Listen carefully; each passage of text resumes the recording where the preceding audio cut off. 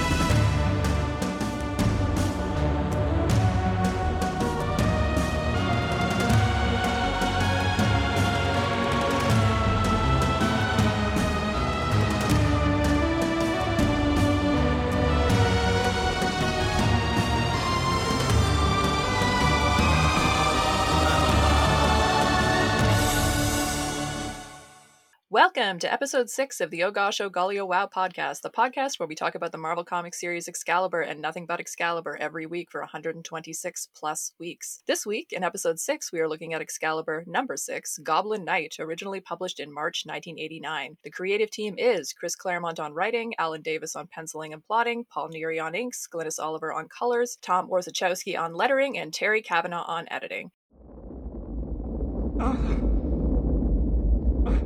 Excalibur! Into the spine of the dragon!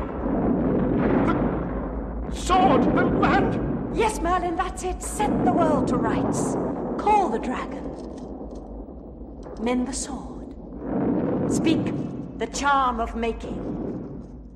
This is our first event issue. It's the first of 2 tie-ins with the event Inferno. In the briefest possible terms, Inferno was technically a company-wide but mostly X-Men franchise crossover involving a war between demons that transforms Manhattan into a hellscape. Major players were Ileana Rasputin, aka Magic, who's transformed into a demonic dark child before reverting to her 7-year-old self, and Madeline Pryor, the spurned wife of Scott Summers / Cyclops, who is also a clone of Jean Grey created by Mr. Sinister. Madeline makes a deal with a demon to become the Goblin Queen and does a whole bunch of dastardly things for at least somewhat sympathetic reasons. We've got a great guest to help us navigate this hellscape, who I will introduce in a moment. But first, we'll introduce the usual team, starting with myself. I'm Dr. Anna Papard. I'm a writer, talker, PhD haver, occasional university instructor, a person who likes talking about representations of sex and gender in comics, and Kurt Wagner's still not quite official PR manager. And, as I always forget to mention, I am the host, along with Andrew, of another podcast called 3-Panel Contrast, in which we do monthly analysis of comics classics. So we encourage all of our listeners who enjoy this podcast to check out that podcast as well. Mav, if you would like to introduce yourself. Hi, my name is Christopher Maverick. You can call me Mav. I am many things, but I'm a lifelong comic fan. I am the host of another podcast called Vox Popcast, where we talk about pop culture, including comics. I am a something-year PhD student trying to finish my dissertation right now. I'm an adjunct professor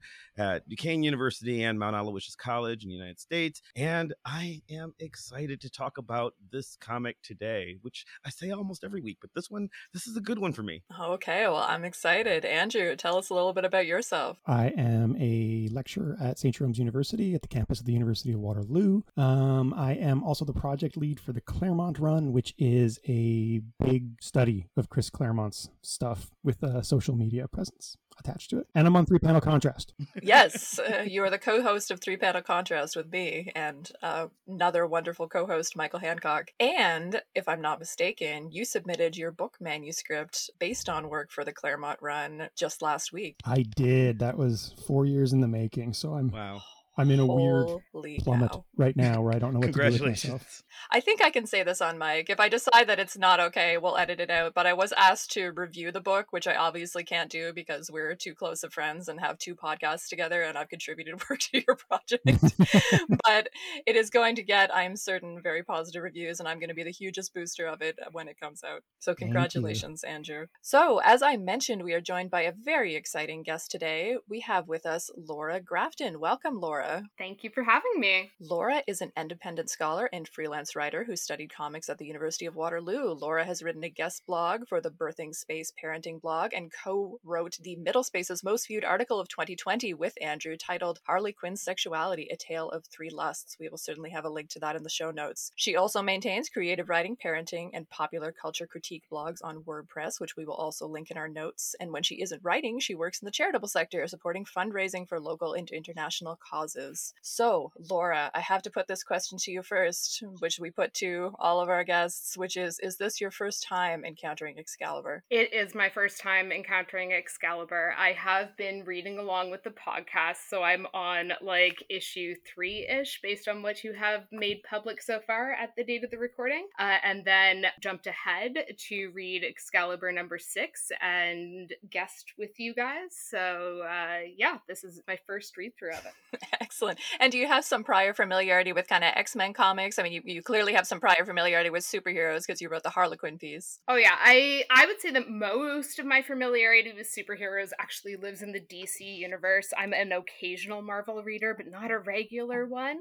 I do have some X-Men experience and history. I did a amateur recording on the Claremont run for Madeline Pryor's character a while back. And I pick up X-Men kind of here and there, but not necessarily a bread and butter reader, so to speak. Okay, fair enough. I'm going to ask you for your first impressions in a moment, but before we do that, I think we'll do our issue summary and get back to that. I know we've got some listeners like Laura who've been reading along with the pod, and as always, we've been posting lots of images to our social media channels, but for those of you who may think that image you have in your mind of Captain Britain punching a sentient evil car that explodes in a pool of human blood is just a weird childhood nightmare, we'll start with some issue summary. Excalibur number 6, Goblin Night, opens at the Braddock Lighthouse, where Rachel Summers is in the throes of a nightmare involving demons and her family/not family, including Jean Grey and Madeline Pryor and Madeline's son Nate, the future Cable. She wakes in a panic, screaming "Mom" and "Nathan" before launching herself through every floor of the lighthouse, including Brian and Megan's round bed, in a fiery blaze of glory that rends an enormous hole through the entire building. Once outside, she takes off. Everyone's obviously awake after that, and while Brian, Megan, and Kurt are unharmed, Kitty's initially missing. They find her in the room she shares with Rachel in a bassinet and dressed like a baby. Rachel has apparently reconstituted Kitty's clothes amid her panicked response to Nathan's cry for help. After a brief debate, Kurt declares the team will follow Rachel to New York. Because they don't have a plane, Megan and Brian will fly them there. From there, we cut to London, where Di Thomas of Scotland Yard is meeting a couple of new recurring characters. Brigadier Alisande Stewart of the Weird Happenings organization and her brother Alistair Stewart, a science type who also works for Weird Happenings. The Stewarts show Thomas a steam-powered locomotive from a different reality where the Nazis won the war. Thomas is skeptical until the Stewarts introduce Nazi versions of Moira McTaggart and Callisto, who've jumped dimensions along with the train. Meanwhile, Rachel arrives in New York, where she's smacked down by Goblin Queen Madeline before nearly being consumed by a liquefied wall of the demonically transformed Empire State Building, which is really a writhing mass of humans who've also been transformed into demons. It's pretty horrific. Rachel resists the urge to submit to being possessed and fights her way free, eventually crashing through the window of a bridal boutique with a mannequin that looks a lot like her. Elsewhere, the other members of Excalibur are flying across the Atlantic and dealing with their own crises, namely finding Kitty somewhere to pee. Megan and Brian land them on a barge, but in the brief time it takes Kitty to realize the bathroom is too gross to use, tensions start to boil over when the sailors react to Megan and she begins to react to them, transforming into an even sexier version of herself in response to their leering desire. Brian doesn't notice, but Kurt certainly does and puts a stop to things. When Megan flies off carrying Kurt, she transforms again into a blue, golden-eyed version of him, much as we saw her do back in issue number 4 when she nearly kissed him. Finally, Excalibur arrive in Manhattan. They split up, with Kitty and Brian sent to investigate the streets, while Kurt and Megan head for the demonic Empire State Building. Neither pair lasts very long before being affected by the inferno. Megan immediately gives herself over to the demon Nestir and is transformed into the Goblin Princess. This leaves Kurt to fight himself free of a horde of demons and then jump off the Empire State Building. He lands messily at the feet of that mannequin that looks a lot like Rachel. Next, Megan goes after Brian and Kitty, who get sucked into a movie theater where they're transformed into 80s action movie cliches, complete with fatigues and headbands and enormous guns. The issue ends with a seemingly brainwashed, shirtless Brian threatening Kitty with one of the aforementioned enormous guns. This was a bit of a hard issue to summarize, had a little bit of a trouble even getting through that summary, because even though a lot happens in this issue, I feel like it eludes traditional plot summary in some ways, because there's a lot of character development stuff in between all of this zaniness that happens, which I think is actually the meat of this particular story. But let's start with some first impressions, starting with you, Laura. You're a newbie to Excalibur. You've read a few issues by this point, and Excalibur takes a very dramatic kind of tonal shift in this issue. I mean, it doesn't, it doesn't. But let's just start with, what were your first impressions to encountering this issue? I was surprised by how soapy this issue was. Like, it wasn't your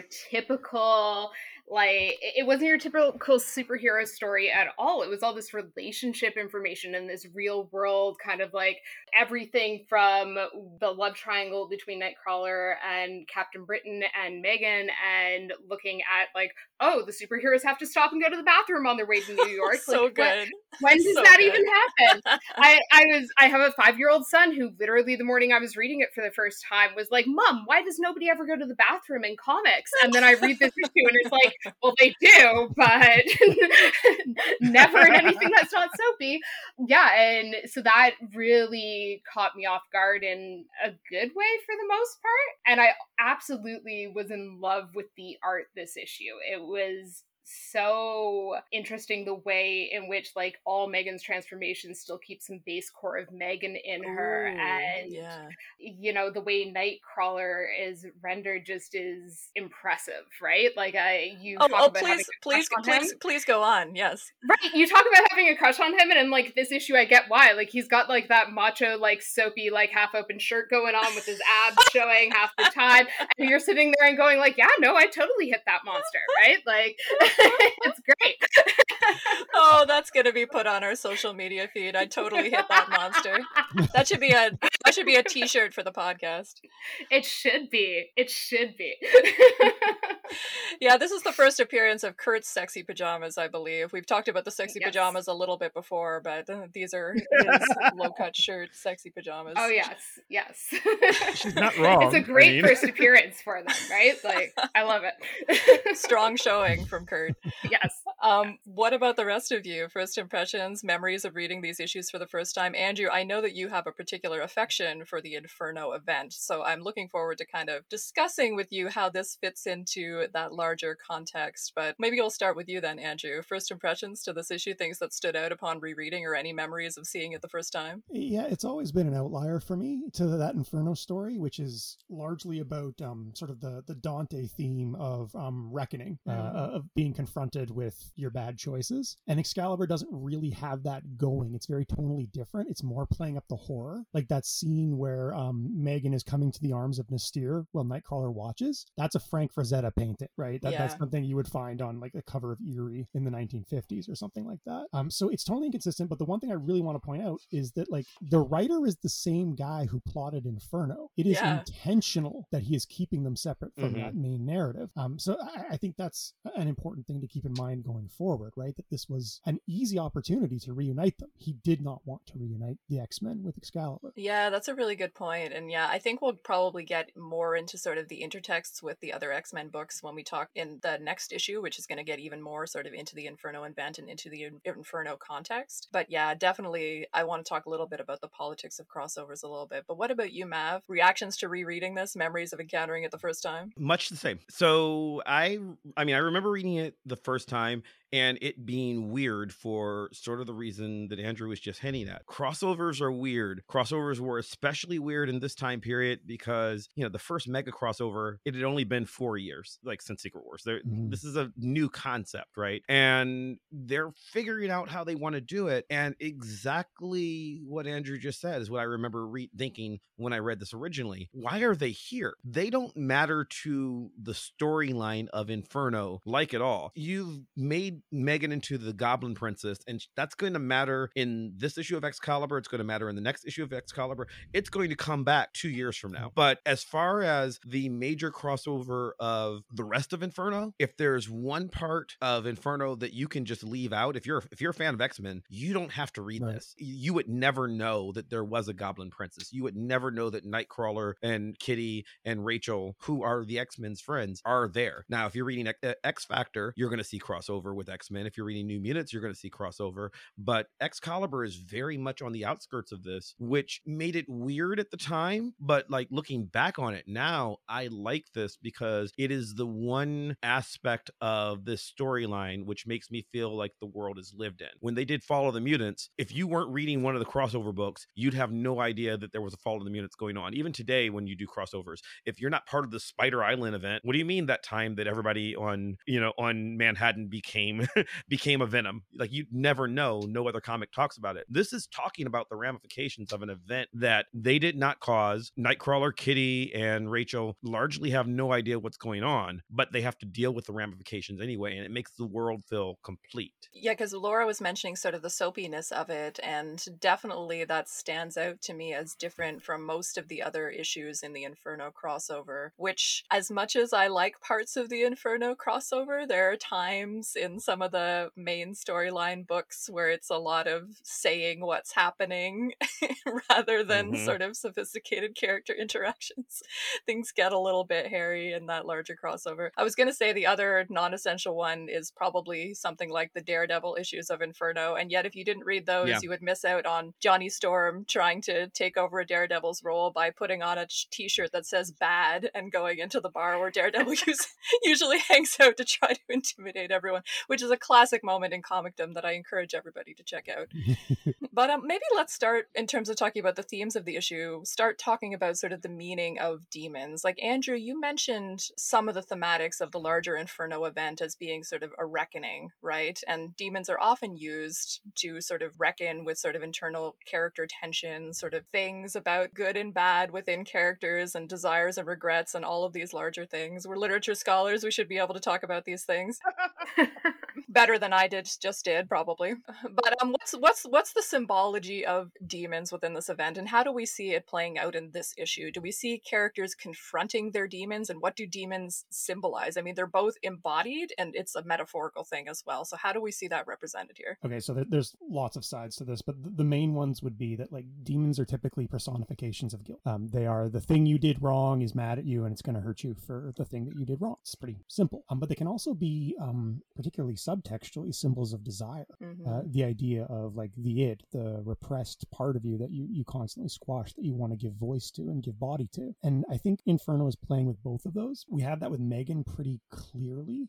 But again, that, like, guilt element doesn't really work for Excalibur, because we talked about this when we talked about, I think, issue 1. They don't have that guilty conscience. They're the ones who are in the right. They have the moral high ground here. So, like, what they had to be ashamed of, other than, again, Kurt is hiding Brian's affair and Brian is having an affair, that maybe comes out in the next issue. I don't think it has time to really develop here. So we're mostly focusing on the idea of the unrepressed. And I think that's sort of the main theme here. That connects really nicely to all the sexual subtext stuff that we keep talking about in Excalibur, and we'll carry it into the next issue. Do we think it's significant that certain characters are affected by the Inferno and certain characters aren't? I mean, Kurt doesn't seem to be affected at all, which I find interesting. Yeah, it's again a cipher, right? It's revealing which characters are, battling the most repressed desires, or which characters are, shadier than others, I think.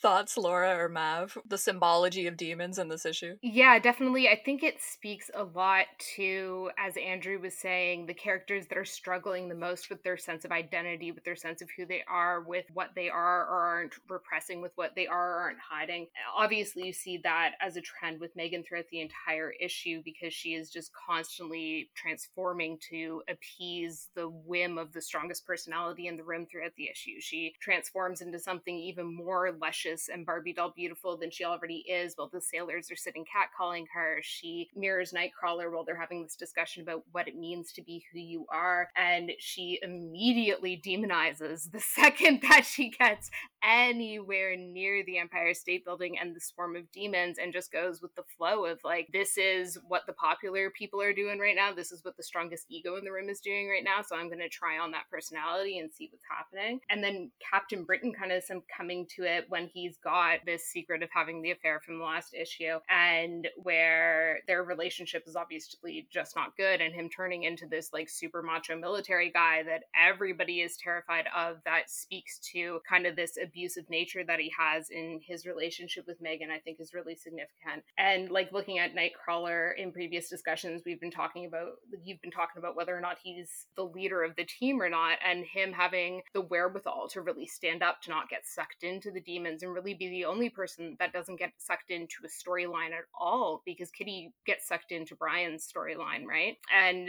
being able to, like, make that call that, like, no, I'm not gonna go play with my demons, I'm gonna step back, I'm gonna take this plunge off the edge, I'm going to choose to put my physical health at risk instead of putting my mental well-being at risk and go and see this, because I do have control of who I am and what I want and what I desire. I think that's significant, and it speaks to his status as a leader on the team, and it speaks to kind of his ability to mentally hold the team together and that role that he's taken on. I love that just as a gimmick of Kurt too. There's been a number of comics where, you know, demon figures have tried to seduce him and he's just like, yeah, no, I'm good.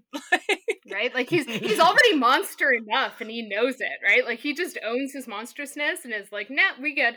I don't know. I like to think about it as sort of a reflection of his self-acceptance, that he's not tempted by demonic contexts, that it's just like he is. It's not that he's like a saintly character, because I think that's a sort of a misnomer for him, because he's certainly a character who has internal conflicts and problems and doesn't always do the right thing. And when we talked about him covering up Brian's affair already and you know, being involved in an affair potentially, but at the same time, he's very like incorruptible. And I mean, that's always what I think is one of the major missteps of that Kurt with Belasco storyline that I know Andrew has talked about on Claremont Run before, where he's corrupted by Belasco. And I think you said something in a text chain to me, Andrew, that the huge misstep of that storyline is that Kurt would obviously rather die than be corrupted. And I was like, yes, obviously. Yeah. That's such a bad character read. He is like, would never be corrupted in that way. And yet, you know, that's a story, obviously, that's part of continuity now, so we have to deal with it.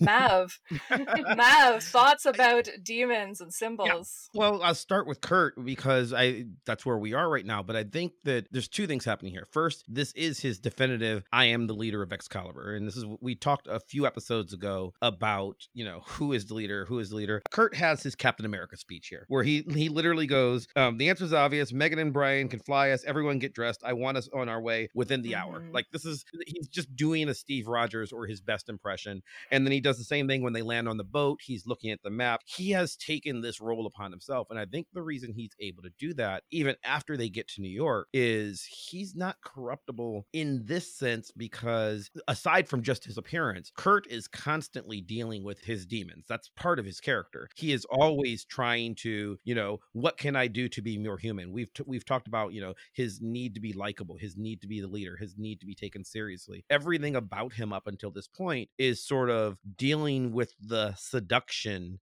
that Megan and Rachel especially are being confronted with right here. Then if I look at Megan, she's the one who's most interesting to me, not only, you know, once she gets to the Inferno, but we were talking about the way in which she chameleons into the desires of, you know, whatever the alpha male who's looking at her at this moment are. But she makes a very important comment when they're on the boat, and she notices, after feeling neglected by Brian these last 3 issues in favor of Courtney, she notices that the sailors are looking at her. It's not like with Kurt, where she sort of was having fun and incidentally changed when they were about to kiss. She sees them going yum, yum, yum, and then she says, they aren't ignoring me. They like me. I want to like them in return. So whether or not she's a slave to her empathic powers or not, she is very clearly aware of them. And, you know, I don't know how to address the question of her agency as to whether she can stop herself or not, but she is making a conscious choice subconsciously,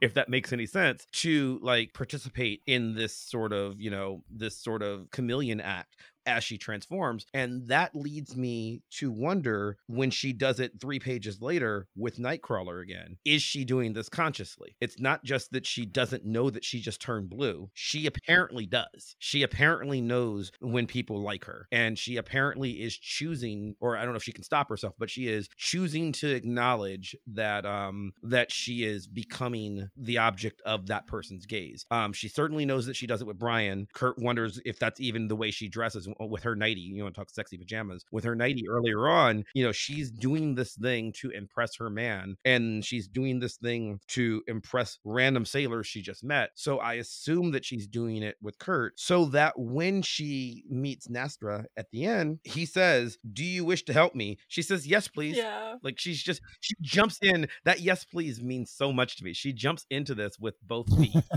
She's like, oh yeah, I'm here. Okay, we're going to be evil now. And And she ends up with, gazy as it may be, the absolute best costume that came out of Inferno is Yes. is the Goblin Princess outfit. I understand why it's not her outfit for the rest of the run. I understand why. I mean, okay, the hair is very 80s. There's a lot going on with the hair, but I understand why this costume does not work for the character of Megan as we normally see her. But as far as when you're told to design a male gazy costume for this demonic possession storyline, you end up with the Goblin Queen Madeline Pryor outfit of, look, what do I have to cover in order to reach code approval? And the rest is just boob. And then Megan's outfit, Davis just went all out here. He's like, okay, I'm going to make this work. This is going to be something that makes sense. I don't know how it holds to her body, but it makes sense as an outfit, and it is aesthetically interesting. So I love what she's done. And then Rachel is just doing what she's always done. Rachel, since the body shop in the Munich Massacre on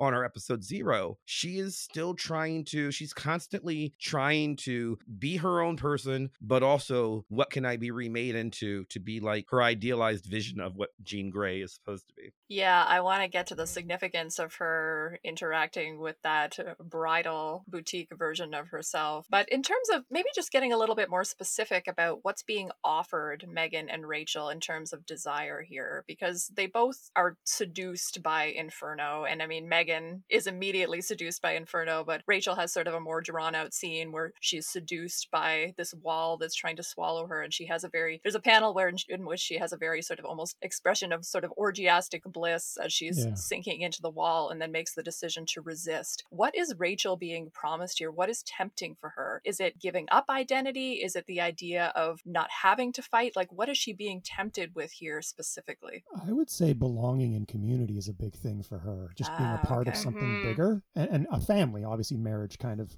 leans into that a little bit. When she sees Madeline, she shouts "Mom," which is incredibly weird because Rachel has met Madeline several times, but she's now identifying her as Mom. She's seeking family. That's literally what brought her across the ocean, was this promise to Nathan. So I think she just wants to lose that sort of staunch individualism that is defining her so far in Excalibur to some degree, even if just for a moment. But again, I think that's what Inferno offers, is indulgence rather than alteration entirely. Does that make sense? Yeah, that makes sense. I mean, what do you think, Laura, about the bridal imagery? What do you think's going on there? Is this like a haunting version of Rachel? Like, is this like a nightmare version of herself? Is this a dream self? What do you think that bridal imagery is doing for us? Yeah, so the bridal imagery is great because it looks at, again, it speaks to Rachel wanting to be a part of that community, a part of the normal that she just so clearly is not, both as a mutant and through the queer subtext that we've seen throughout.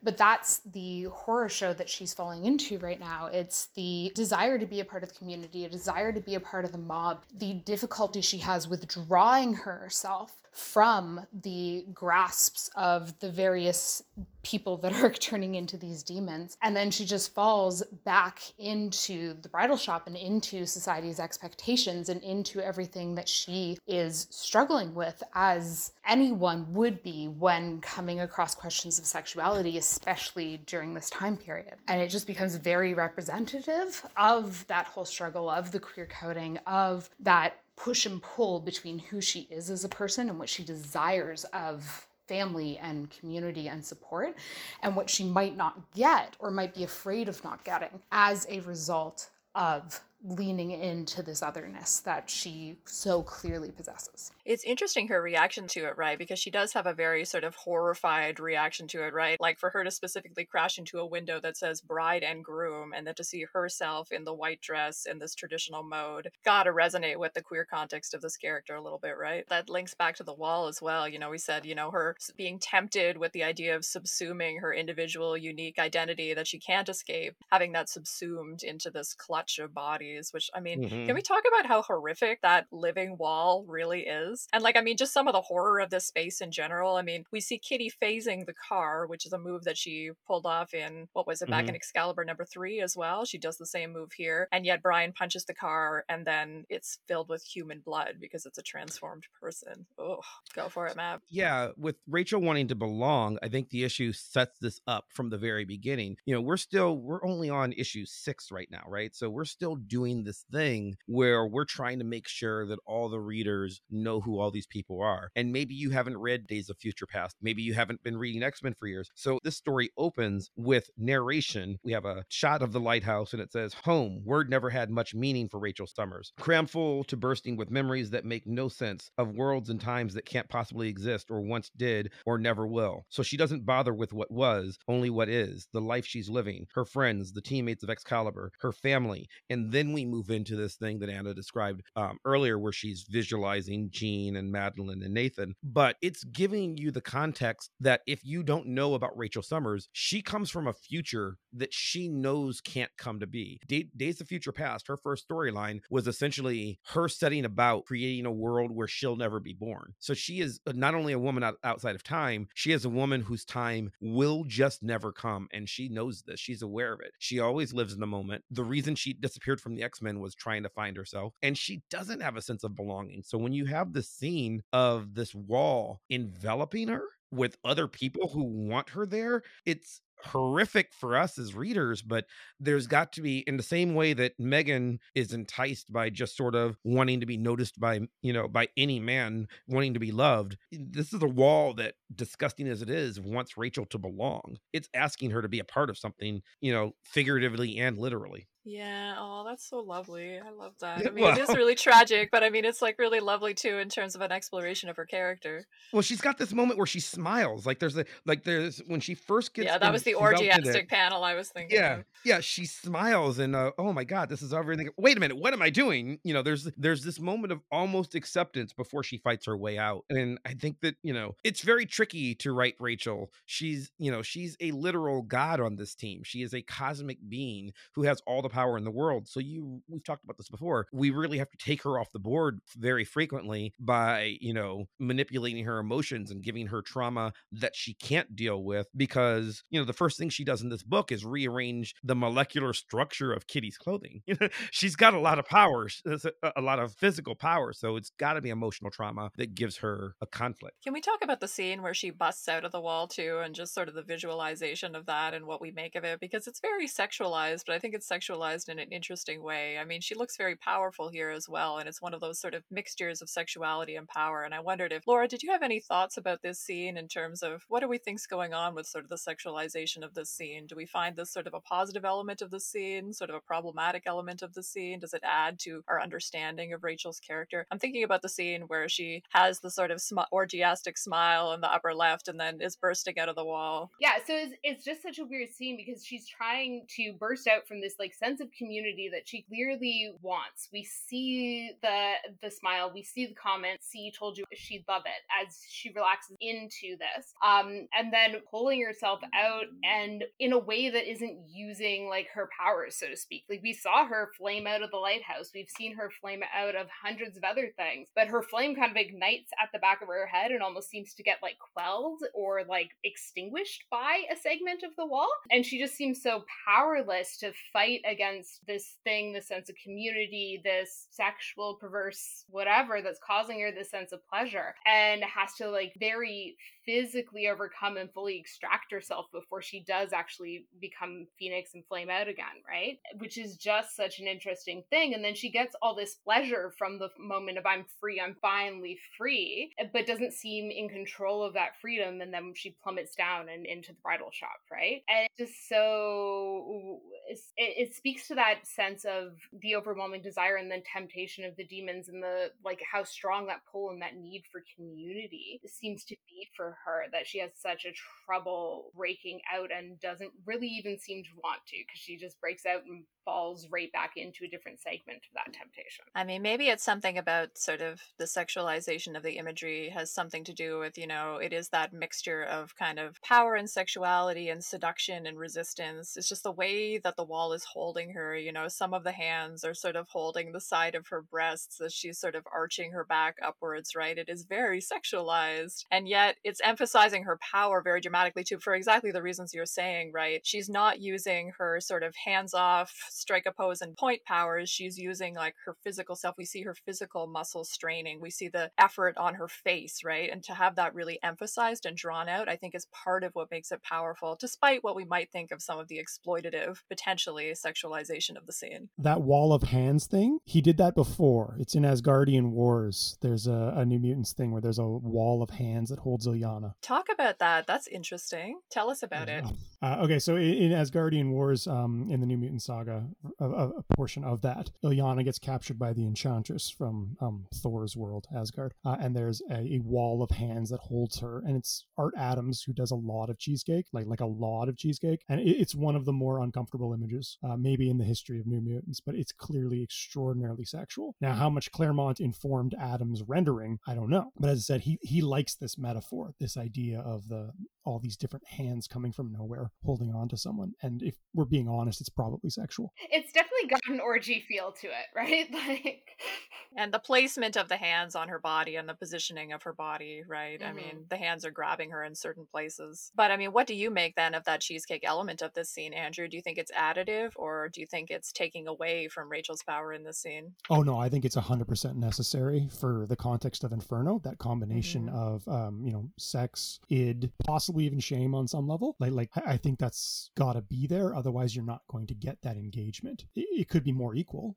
I mean, we see that in the next issue with Brian starting to get sexualized a little bit more, just as we talked about Kurt being sexualized in this one. But no, I think this is a situation where you definitely want some sexual imagery. I mean, yeah, it's when we talk about sort of sexualized imagery being sort of, I mean, I never want to get back to things being sort of positive and negative because representation is always far more complicated than that. Right. But there are instances in which sexualized imagery, even if it's potentially exploitative imagery, can be productive if it's additive to the story, right? If we're going to tell this story about a sexualized seduction of Rachel and sort of articulate her temptation into normality and then show her resistance to that temptation, that can be a very powerful way of using sexualized imagery to do something that is subverting sort of some of the simplicity that imagery can sometimes fall back into. Because, again, we talked about this relating to sort of her struggles as a queer character and stuff, right? So we are learning things about her character through the sexualized nature of the imagery. And I think that's one of the ways that kind of imagery can be additive rather than reductive. Yeah, especially with Megan too, as the Goblin Princess, right? We're getting that exact same component because, I mean, we've established her as kind of this passive sexual object. Empowering her sexually makes a lot of sense. And I think the costume is a great way to kind of signal that. And I mean, I want to get back to the question of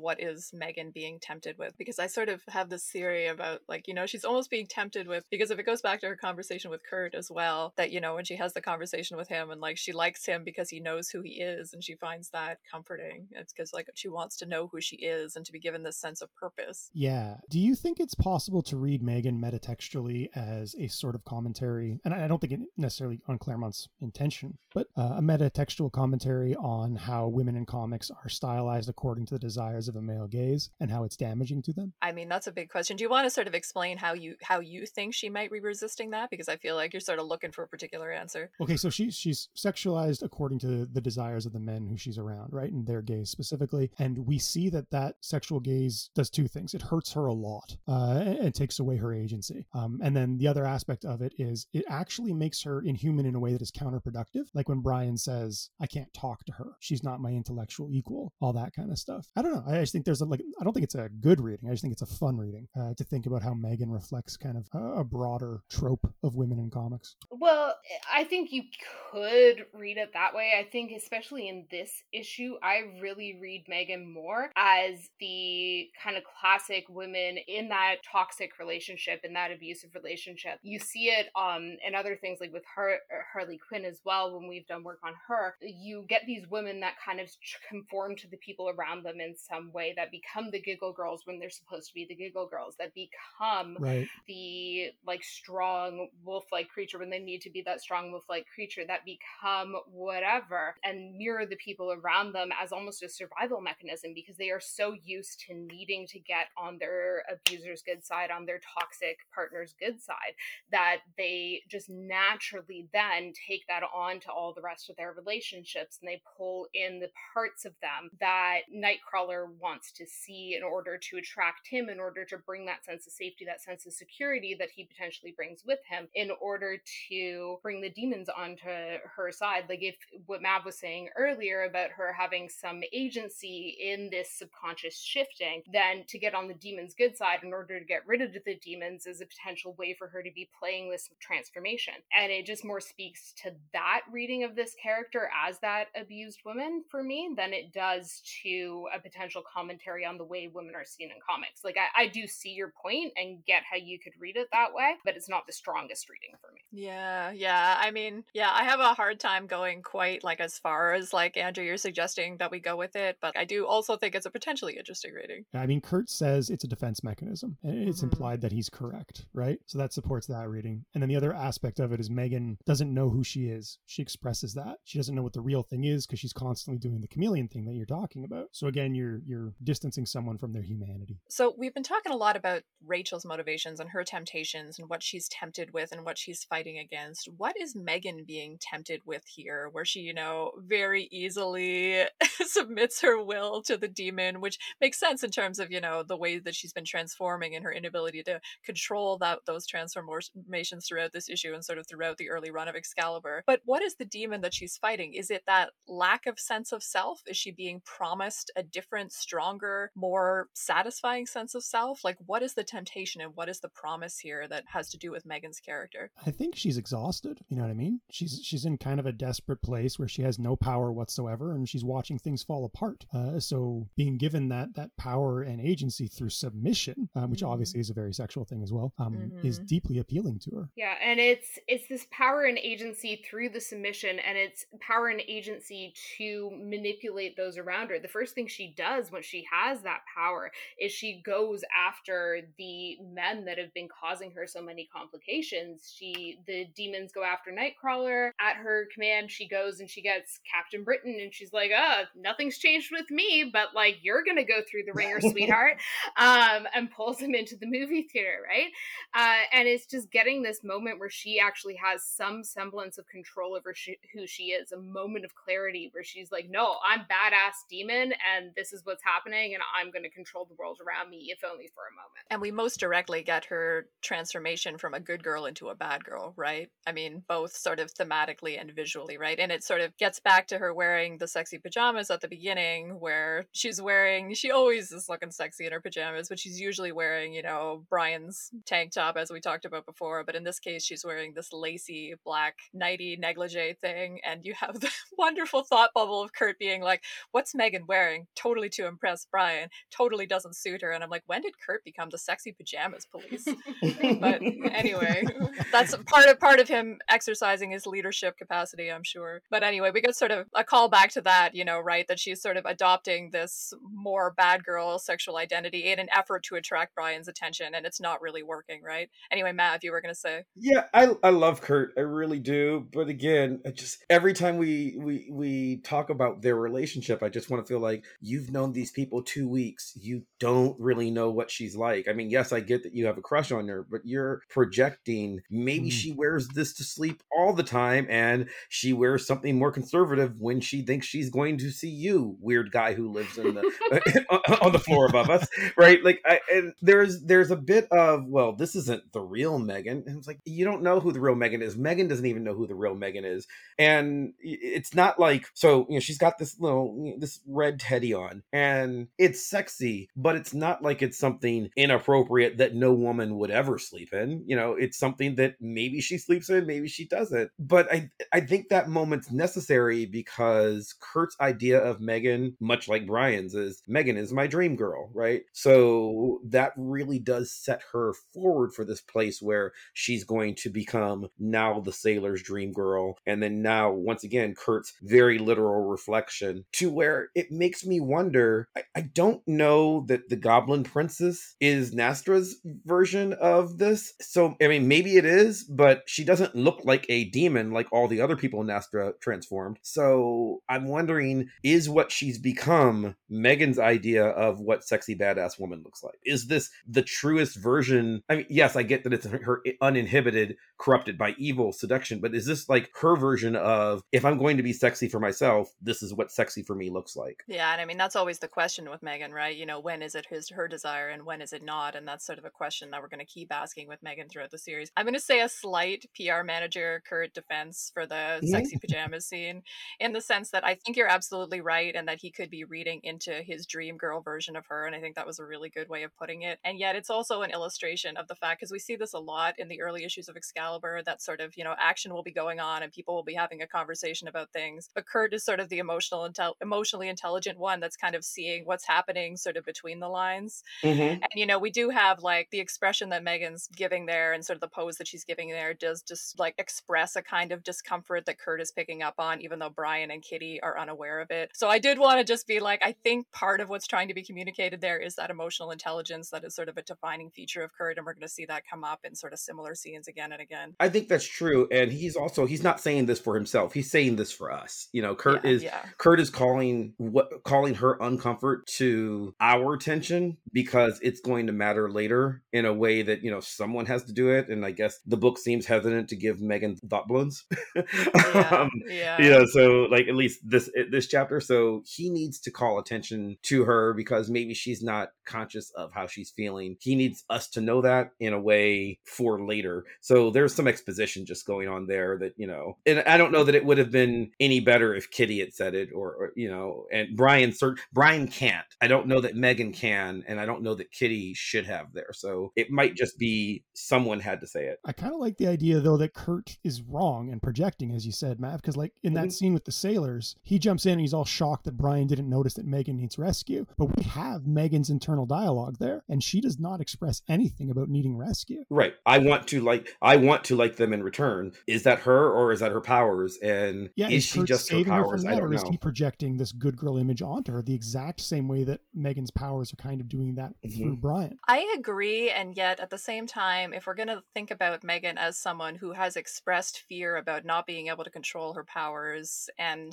is she comfortable in that sailor scene, or is she someone who actually did need help and rescue in that scene because she wasn't able to control her powers and was going to get into an uncomfortable situation? And sometimes a friend, regardless of gender or whatever's going on, needs to do that for a friend. Yeah. Sure, but he doesn't become upset when she turns into a blue elfin woman. He doesn't, although that instance of her doing it is like interestingly non-sexual in the sense that they're having a pretty normal conversation about her powers there, and she's not being any sexier than usual, and it's sort of an emphasis on their face and their dialogue rather than this being sort of a sexual flirtatious scene like we've seen before, which at least is something. Yeah, it's a complicated relationship, and I think that's the power of the book, right? Like, it's the reason we like it is not because Kurt is the wonderful absolute good guy and Brian's the wonderful absolute bad guy. We like them because they're all, including Megan, they're all complicated and flawed. It's what's the magic of this book. They are navigating this. Yeah, for sure. And I mean, I would say, like, in terms of me being Kurt's PR manager, I'm a PR manager for him being likable and complicated, but not necessarily perfect, for sure. Yeah.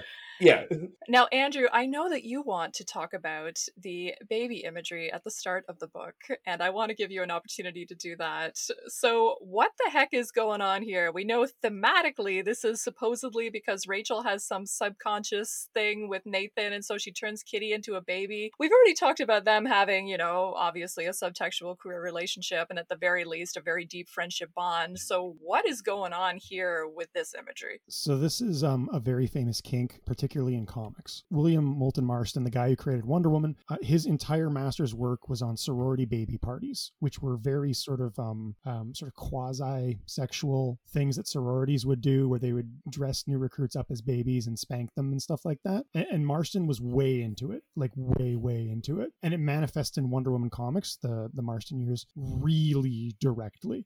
So like this is a well-known kind of sexual kink, and it's a specifically one that's associated with lesbianism. So having Rachel do that to Kitty in their bedroom is, I would argue, not subtle at all. Ah, interesting. I like that. Yeah, I mean, I had thought about the sexual component of it in a basic general sense, but yeah, that puts a finer point on it for sure. I want to sort of leave, I think, the introduction of weird happenings to our discussion in the next issue, because we're going to get a little bit more into it as we go forward. We're very aware, listeners, that it is an intertextual Doctor Who thing, and we're going to get back to that. But before we completely run out of time, I just wanted to come back to some of the kind of soap operatic elements of this issue, which I know, Laura, you particularly highlighted as being a high point of the issue. Did we have favorite kind of, character moments or scenes in this issue? And we haven't talked about them stopping on the barge because Kitty has to pee. Yes.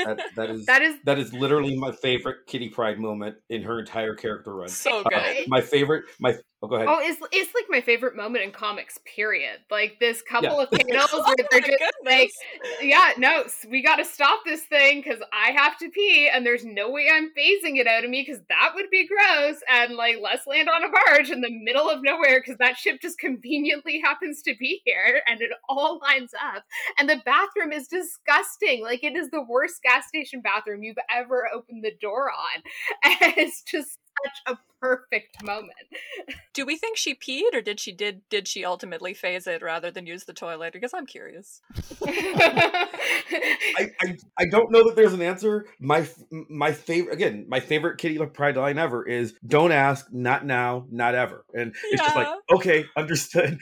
Like, what I love about that is I love, we talk, you said soap opera. I love the found family aspect of Excalibur. I love that they're working this through. I love that in the, Brian is doing the most boyish thing ever of, well, can't you phase it? You can just, why are he's got no concern for her comfort whatsoever. She says no, because that's who Brian is, right? And then when, I don't know what she ultimately decided to do. I don't know if Kitty decided, no, I'm just going to hold it till America, 6 more hours, whatever, or she phased it, or she used the disgusting toilet and just like, I never want to ever mention this again, but I respect her asking me not to continue it. I have too much respect for Kitty Pryde. I mean, it makes me think about her determination to defeat Brian in the next issue. I was like, does she have to pee that entire time? Does that explain some of her motivation there? But it's so good that it's Kitty too, right? In terms of her being sort of a point of view character, sort of like a human character that we can identify with throughout Excalibur. And I can't think of any other moment. And Laura, you brought it up. I don't remember any moment before this where I'm like, oh, okay, superheroes use the bathroom. Yeah. Like, she addresses it in the most human possible way. It's the most human possible way because she's embarrassed. She doesn't really want to say it. She doesn't want to bring it up, but they're going on like this 12-hour flight across the Atlantic Ocean. Of course, somebody is going to have to pee during that time. And it's that age-old question where like every kid goes through it at some point. And like I said, my son went through it right as I was reading this, where you go, but my superheroes, my characters on TV, my whatever, they never use the bathroom. But how do they do that? Everybody needs to go to the bathroom sometimes. And it really just is like, yes, superheroes go to the bathroom too. And they go to the bathroom at disgusting rest stops and they just do what they gotta do. And then they go on and they kick ass and save the day. Well, this is no less than the third time we've been talking about the significance of bathrooms in Excalibur, because the fact that they only have one bathroom at the lighthouse has come up as a plot point multiple times and will actually come up again in multiple issues. There's at one point their bathroom gets destroyed, and this is the catalyst for Brian breaking. Anyway, we will get to that. I won't spoil it, but it becomes an important plot point. The point when Rachel had her psychic backlash and was, having her throwing up at the toilet while Kitty held her hair. It is a character building moment, and just, I mean, you talk about the humanness of it. It reminds me of the TV show 24, which I was a big fan of, and it's, you're seeing 24 uninterrupted hours of Jack Bauer's life, and the producers were asked about that. Why doesn't Jack ever go to the bathroom? And they were like, well, he does. It would not be fun to show. Just assume he's doing it whenever we show any other characters. That's the logic. But Excalibur's not that kind of book. Excalibur, you're getting the dirty with this. The most fascinating thing that's happening in the story, like we keep coming back to, is the Kurt, Brian, Megan relationship. We're not supposed to normally think about, well, is there a love triangle between our three? I mean, we hate on Brian because we're mean on this podcast, but he is one of our leads.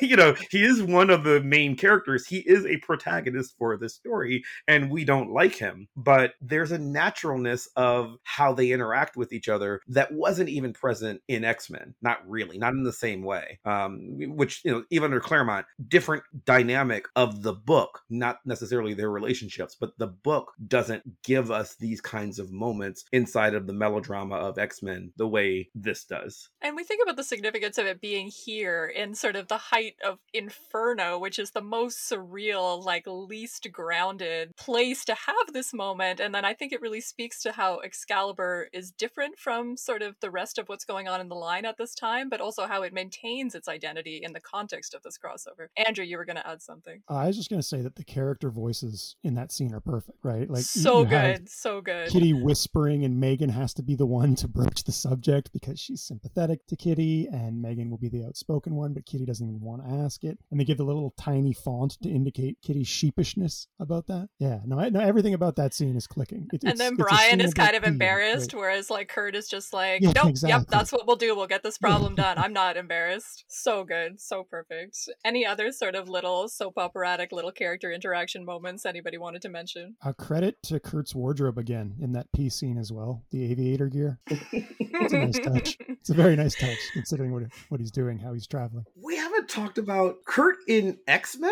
Mostly, he was the one character who was in costume most of the time. You'd almost think it was part of his body, the amount of time at which he wore his, weird shoulder pad outfit. He didn't do civvies. He did Image Inducer, but he didn't do civilian garb nearly as much as Jean or Storm or Scott or Logan. This is a huge conversation, Mav, which I have spent literally hours talking with Nightcrawler fans about, and it is a huge, huge thing, and it is a huge point of contention with me that of late he has not been shown outside of his costume in about a year currently, and I keep track of these things, because when Kurt is always in his costume and the other X-Men are out of costume, they're in their civilian clothes and he's in his costume, that dehumanizes the character in a way that is very unproductive. And to have him in casual clothes and to show that that's important for him, it speaks to his character in terms of, it's important, as you said earlier, for Kurt to feel human, for him to feel normal, and to always have him in his outfit, which is not even just his superhero outfit, it's his like trapeze artist outfit from before he joined the X-Men. I hate when he doesn't put on casual clothes, and when he does put on casual clothes, it's so important for building his character and humanizing his character. And what's great, you mentioned on a previous episode that this is a point in his life where he is intentionally not using the Image Inducer.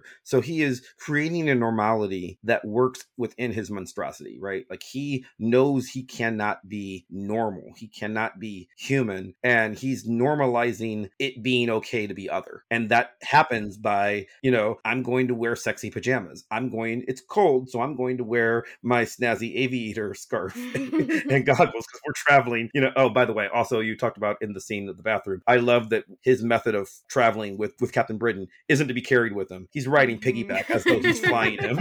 Like very Snoopy and Red Baron kind of thing. You're going, I love everything about it. And then when we switch partners, we get we get Kurt scooped and Kitty scooped. Kurt being scooped by Megan is very charming, I must say. Oh yeah. But I like too, this is the second time that we've had him like wear pants, like where he puts his tail inside the pants, which is like an interesting normalizing gesture. And then he of course has to take off his pants later to have his superhero outfit on. And it's getting ahead, but that'll come up as a problem for Kurt in a future issue, which we will get to before long. Anyway, I think other final thoughts, things that we didn't get to that you're desperate to discuss. I want to discuss Kurt's clothes lots more in future episodes, don't worry.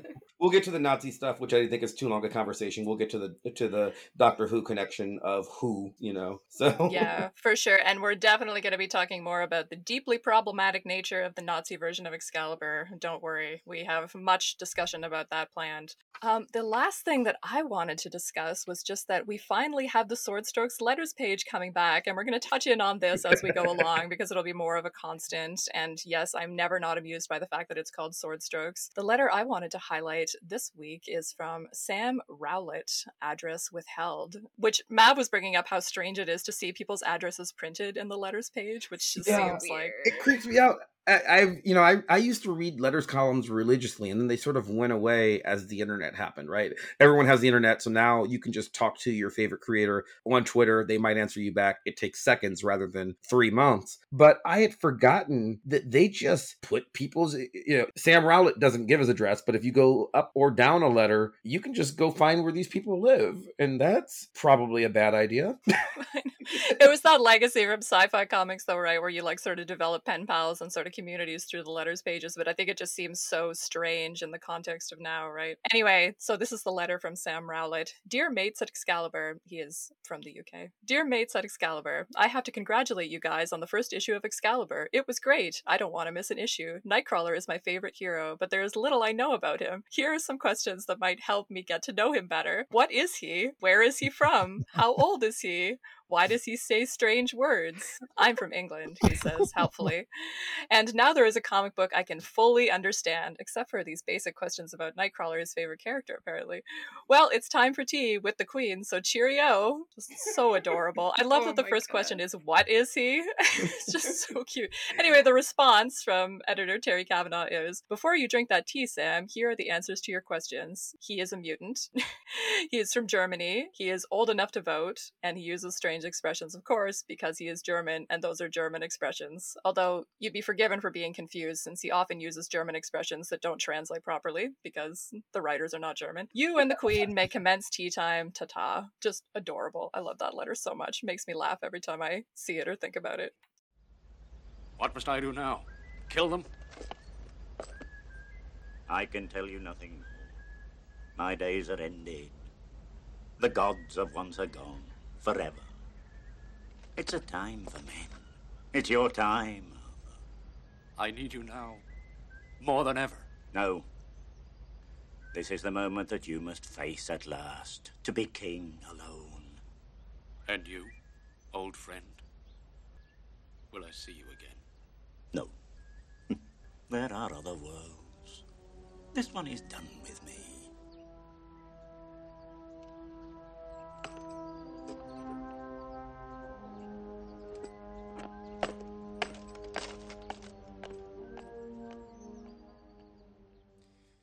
I think we will wrap up and pick up some of these conversations when we look at the second part of this crossover in our next episode in 1 week's time in Excalibur number 7. Laura, before we say goodbye, is there anything else that you would like to plug for us? Where can our listeners find you if you would like them to find you? So for the geeky comic stuff, they can find me at Masked Mom Review at wordpress.com. That's where I do my kind of popular culture and comics ranting and tell you all about how horrible Kite Man is in the Harley Quinn TV show, because he is my least favorite character in the Harley Quinn TV show, and he just should not exist. He doesn't fit into the storyline, and it's horrible. And he takes away all of Ivy's agency. Anyways, so you can go and read all about that over there. Well, you're going to have to read it, Mav. And yes, and I'm going to have to book her on my other show just to discuss this. And I have complicated feelings.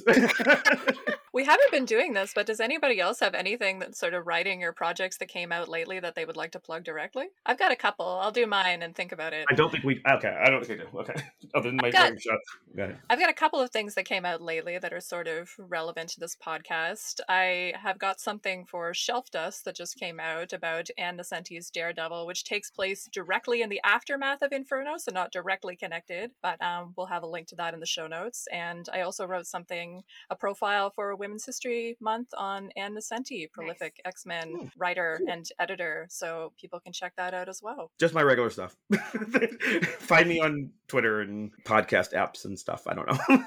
And I'm pretty sure a lot of our listeners have found us through Claremont Run, so Yes, go to Claremont Run. any chance we have any listeners that aren't already familiar with Claremont Run, please check out Claremont Run. It's the best. Next, in 1 week's time, we will be on to episode number 7, in which we're discussing the continuation of this story in Excalibur number 7, Goblin Morn. Kitty fights Brian, Rachel nearly marries a demon, and Kurt befriends a gargoyle. He also says the word ensorcelled, which will never not be funny. A+ vocab for a non-native English speaker, I must say. In the meantime, if you liked what you heard on the pod, please follow us, like, and review the podcast wherever you're listening to it, or if you want to chat with us about Excalibur or pitch yourself as a guest for a future episode, let us know. You can reach out to us via our website, goshgollywow.com, where we've got some fun extras, and via Twitter at goshgollywow, where we post daily pages from whatever issue we're reading that week, and more fun extras. Thank you, Andrew and Mav, for another fiery conversation. Thank you, Laura, for lending us your insight, and thank you all for listening, and a special thanks to Maximilian of Thoughtform Music for our truly epic theme song. Play us out.